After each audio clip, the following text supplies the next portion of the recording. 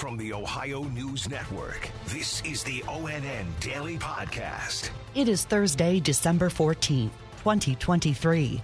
For the Ohio News Network, I'm Kate Burdett.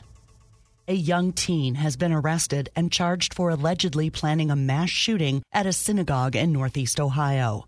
ONN's Clay Gordon has more. According to Stark County Court documents, a 13-year-old boy has been arrested and charged with inducing panic and disorderly conduct for allegedly planning a mass shooting at Temple Israel Synagogue in Canton. The juvenile reportedly discussed his plans on the social media platform Discord. Officials say that while anti-Semitism in the U.S. has been on the rise since the conflict between Israel and Hamas intensified in early October, this incident occurred prior to that. The boy is set to appear in court for a pretrial hearing next week.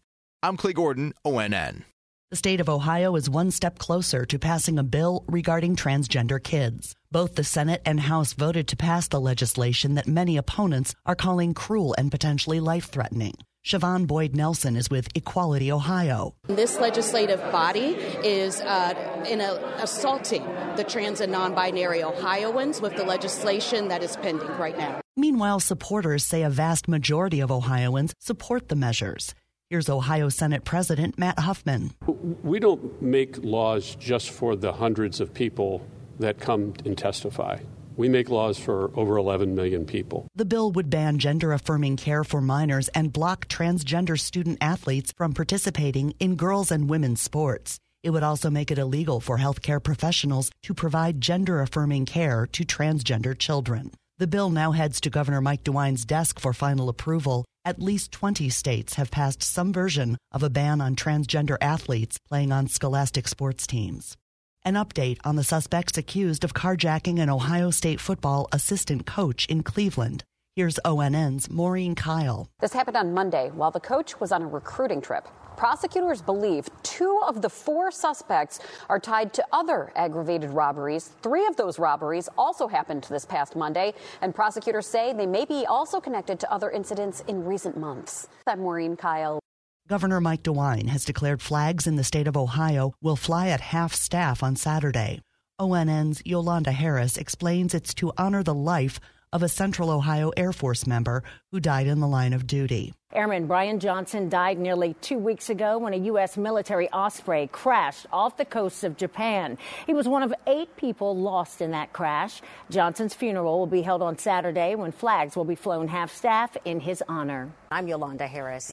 Before their holiday break, Ohio House Republicans at the state capitol want to block local regulation of flavored tobacco. ONN's Angela Ann reports. Lawmakers yesterday voted to override Governor Mike DeWine's veto of legislation that would prohibit cities from banning flavored tobacco. This includes menthol. Next month, Columbus is preparing to ban the sale of those products, and leaders in Cincinnati, Dayton, and Cleveland are all considering the same. Anti-tobacco groups say these bans are necessary to stop teens from vaping. GOP lawmakers, however, say that they want to protect small businesses with more uniform guidelines. I'm Angela Ann.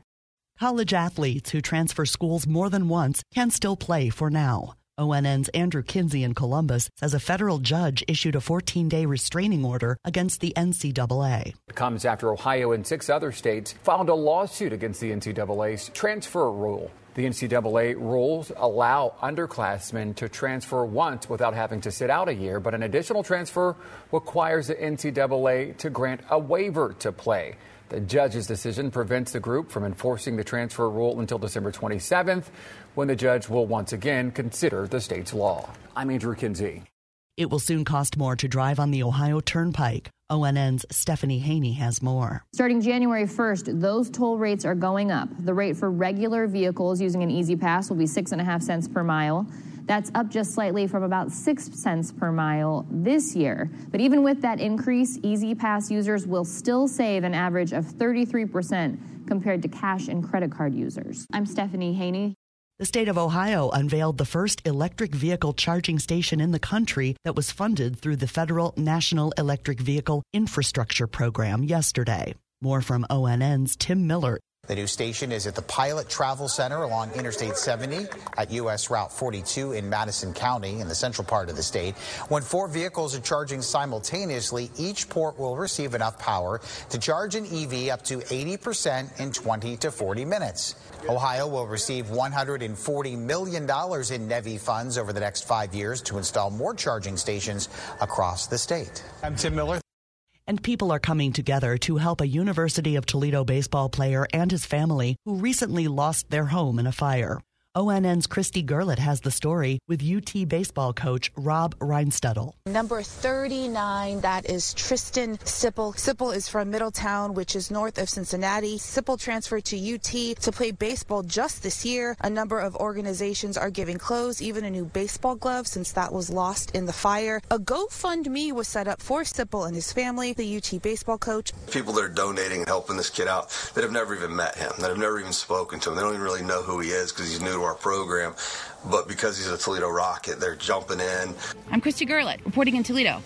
Special thanks to our television affiliates WTOL in Toledo, WKYC in Cleveland, and WBNS in Columbus for contributing to today's podcast.